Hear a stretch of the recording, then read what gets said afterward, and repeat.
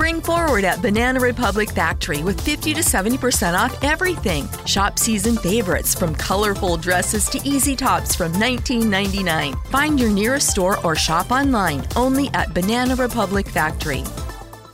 Shop 50 to 70% off almost everything at Gap Factory. Get 60% off select jeans and dresses. Shop the sale through March 28th at Gap Factory and gapfactory.com. This is Kim Meyer, host of Choose to Rise. Thanks for listening to the following broadcast on Public House Media.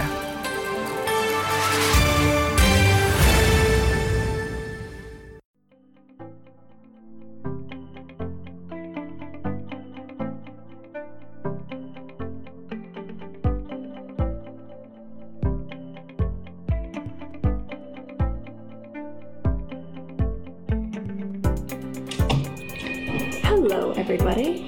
It's No Filter Friday on Public House Media. I don't have headphones today because I'm just out here in the wild, but not, the classy wild, because I have a super fluffy bathrobe and Perrier's popping. So, it is a bit wild, but it's not too wild. Certainly not too wild for No Filter Friday. That I can tell you for sure. Anyway, take a second to share the show. Hello, Roger. How's it going? I heard that it's very cold in LA right now.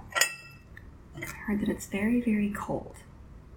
Where in the world? I am in India. And that's how I ended up out in the wild, because it's Diwali time. Today is like the actual day of Diwali. So, but the parties are hard. Kids, they're very, very hard. So that's how I ended up out here in the wild. If you can believe it. I wish I had a sticky thing to hold my phone up, but I don't. Anyway, so it's me and my fluffy robe and my Perrier, and my ring matches my Perrier. Look at how I have this peridot ring, and it's basically Perrier glass. You'd never know. You don't need a gemstone for this. You could just bust up a Perrier bottle and set it, and it literally looks the same. Anyway, the wonderful Baxter of Public House Media reminded me, I think like 2 days ago, when are you back in LA? That's a good question. I'm not totally sure. I think January, because I'm shooting in December in Mumbai, so I think January is going to be the answer to that. And I have so many things to do, and hopefully the weather will be better by the time January rolls around. Anyway, Baxter of Public House Media had reminded me like 2 or 3 days ago that I've been doing this show for 3 years. 3 years ago. Thank God, David Bobke. It sounds good. Oh, I was worried about that. Good. That's wonderful, because I don't have headphones today. Because, again, I'm out here in the wild. They have great bathrobes here, not great headphones. That I've been doing this show for 3 years. As of this week, you and I have been sitting here doing this every Friday for 3 years. Can't stop, won't stop. Okay? No signs of slowing down. So I found this article from Fortune, but it's back from 2017, but I still think it rings true today, so we're going to do like a little bit of a kind of a throwback, and we're going to see where we're at with this. And on top of it, I think it's a good idea to, now that morale is kind of low, to see what people can actually do in their lives to really kind of get on the train here and actually propel it forward in some way, shape, or form, or at least in their lives. Because not everything is, tweeting at Alyssa Milano. There are other things to do. So, according to Tamara Burke, who is the founder of the hashtag MeToo movement, she says that one actionable step is for everybody involved to be accountable, and that includes bystanders. So people seeing something going on need to to make it perfectly clear that they don't tolerate it, and that they're not going to. There is no amount of gaslighting or back and forthing or whatever to dismiss what they saw with their own eyes. So that's one thing you can do, especially from something that you might not actually be directly involved in, but you might see something. And if you do see something, you have to break that spell of he said, she said, and be the bystander who has a zero tolerance policy. So one's at the ready, basically, according to Tamara Burke. The second one was from Shauna Thomas, who's the head of Ultraviolet, which is like a empowerment organization sort of thing. And she said, continue to expose and hold more Harvey Weinsteins accountable, but in other industries. Because let's be honest, old Harvey, like, he's an icon for sure. He's an icon of the #MeToo movement. And, you know, I guess you could say of entertainment in general. But there's more Harvey Weinsteins of more industries. Like, let's be honest with ourselves. Like, are the victims going to be, you know, celebrities that you've heard of? Probably not. Or maybe. Possibly. Depends on the industry. But there's plenty of people out there playing by Harvey Weinstein rules, although he is a very strange man.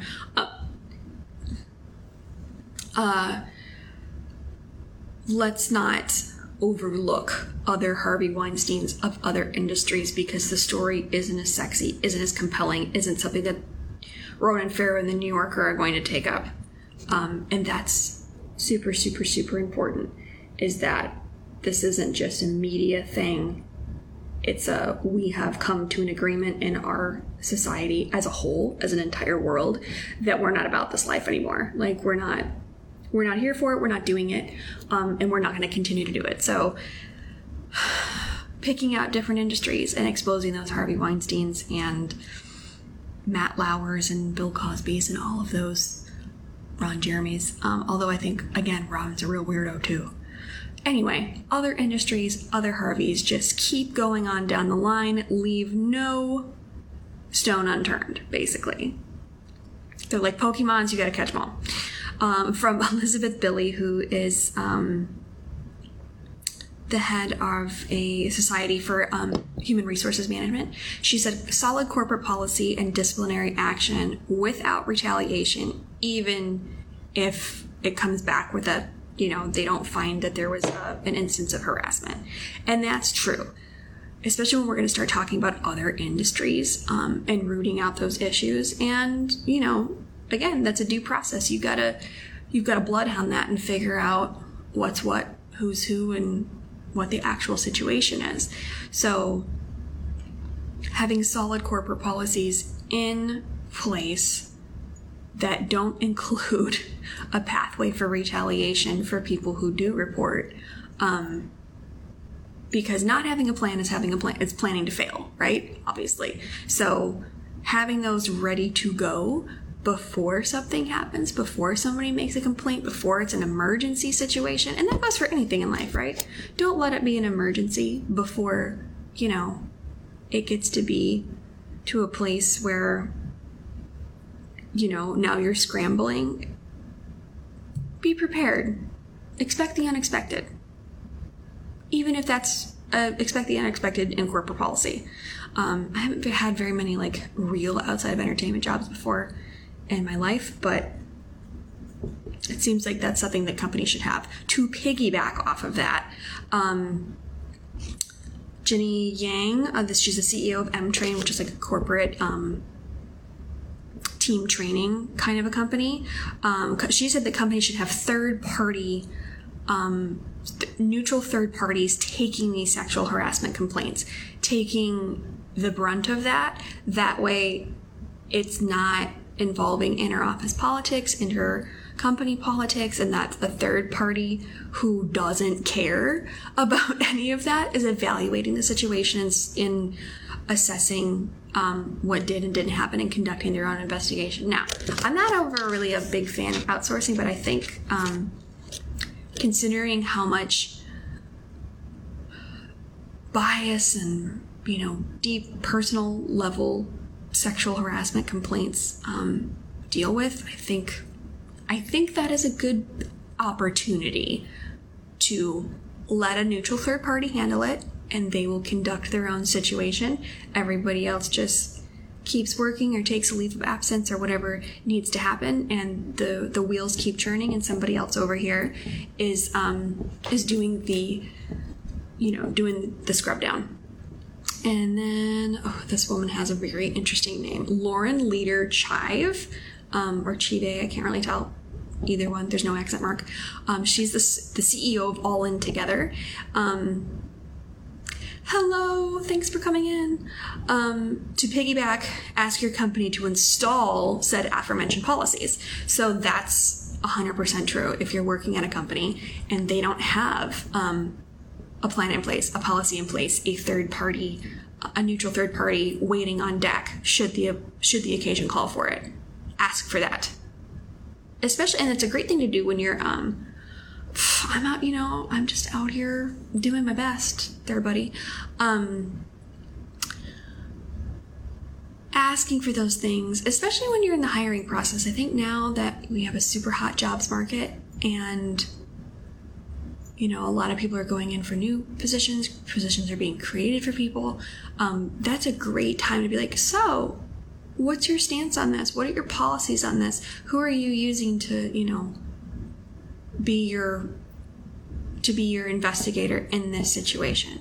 And it's a good way to ask about kind of like, so what's going on over here? How much do you guys care about the situation? What's your tolerance policy like, without getting into like personal stories? Because I feel like if a company is prepared for these things, or they're getting prepared for these things, or they're open to suggestions on how to get prepared for these things, their tolerance level for it's going to be a lot lower than some places like, I don't know, or we don't do that. Like, okay, well, then I don't have time for your situation. So that's also a good one that almost anybody could do in your workplace, is ask about,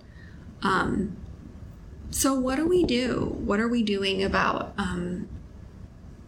company policy? And even if you work at some like small, like mom and pop place, even just having a conversation with them, I'm like, okay, so like, what's the plan if I see something? What's the plan if I do, or if somebody does something, who do we talk to? How do we handle this? And if it's just that question, if it's at a real small place, then that's better than nothing, because not having a plan is having a plan to fail. Okay, so Lee Gilmore is a professor of women's studies at Wellesley, and she said that it's not enough to just like have these incidents pop up and then deal with them, but and stuff them away in a back of a closet or in a file in a drawer somewhere, but to collect the data and find the patterns and inconsistency and see what you can do with that data, because that's true. When you just, especially with something of this subject matter, sensitive subjects, people just want to stuff away and get rid of. It's the earliest convenience, like just dump it, just stuff it somewhere and we'll never talk about this again. And to be fair, a lot of these cases have NDAs, they have gag orders, they have all kinds of, arbitration, adjudication, and this, that, and the other thing. And a lot of times that does bar people from talking about it, but that doesn't preclude that company, that institution, whatever, from collecting data. Maybe it's nameless and faceless, it's just sequence of events, to look for patterns or inconsistencies, or like where they have blind spots, bottlenecks. And the thing is too, is like if you had any other aspect of your company, you'd be collecting data. You collect data on your market research and your customer demographics and all that stuff. Like, you're gonna have to keep some inside data going too. That's also it behooves you to do that. And some companies keep a lot of data on their like employee retention, employee turnover, all that stuff. And I would imagine, again, I haven't had that many real jobs outside of entertainment, but I would imagine that your employee retention and turnover would have a lot of correlation with this sort of data. That's just my opinion, though. And then the last one, number 7, is the Equal Employment Opportunity Commission, obviously in a United States government regulatory body. It said that it sounds counterintuitive, but to support managers for taking claims up the flagpole. So, especially if you've instituted new policies, or you're trying to not clear the air, but like breathe new life and like, okay, this is the policy that we're doing for this. This is how this is going to work, and rewarding the positively reinforcing that behavior of managers taking those new steps, instituting those new policies, and being that grease between employee wheels and higher ups, especially when it comes to fielding and reporting and shepherding claims of sexual harassment. So, if you can do any of those things, and I'm sure you can do one of the things on this list, I'm sure you can find something on there to do, even if it's just asking about what the plan is for this type of scenario at your workplace, or not even at your workplace, if you're just a bystander and you see something weird going on. As much as I love side eyes, that's not enough. Sometimes it is. Sometimes you can just be like, I see you, what's wrong with you? But other times you're really gonna have to like break the spell of the he said, she said, and put it out there and like make it abundantly clear that you can see what's going on and you're not here for it. No, but like literally no one's here for it. It's 2020. If you've survived the apocalypse, we're not doing this nonsense anymore. We're not. It's not happening. You're done. You're canceled. It's over. Knock it off. And maybe that will be enough if it gets nipped in the bud, where it won't end up, being, again, an emergency. So I guess that's the overall arcing theme here. Don't let things get so bad that it's an emergency and that it's a crisis situation. Intervene. Have a plan, what to do, execute said plan. That sort of thing is worth its weight in gold, because there's a lot of shock when you see these things or you hear these things. And if you have a plan in your mind, or if you've had any sort of training on something like that, you'll default to that as opposed to panic. And in my time of interviewing survivors of sex crimes and gender-based violence, some of the worst trauma that they encounter is people's reactions when they tell them. That's kind of the thing that alters the course of the lives surrounding them, is how those people react. And overwhelming majority of the time, up until now, it's been a not safe space reaction. So I will leave you with those things, those 7 things. Let me know in the comments which ones apply to you, what you have done, what you haven't done, what you're willing to try, all that stuff. Leave that in the comments. And then check out other shows on Public House Media that are not nearly as dark or dismal as No Filter Friday, like Choose to Rise or Disarming Disability, all these other wonderful shows. And we're on Amazon Music now, by the way. I put that link in my Instagram stories the other day. We're on Amazon Music, so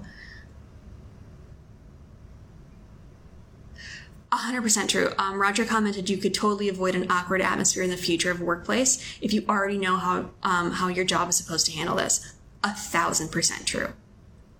If you already know what to do, you're going to save everybody a lot of anguish, whether that be in time, resources, emotional turmoil, whatever. If you have a plan, you can execute it, you just go. You don't have to sit around and think about it or make knee-jerk moves, because we all know knee-jerk moves very rarely, garner the desired result. So I will see you all next week for another No Filter Friday. God only knows what's going to happen between now and then. I feel like as we approach the holidays, people get crazier and crazier. So we'll see what happens and what comes out. Also, get yourselves ready for Giving Tuesday. Very, very important. So I'll see you all next week. Share the show, because when I do the show like this, I can't share it until later. So bye.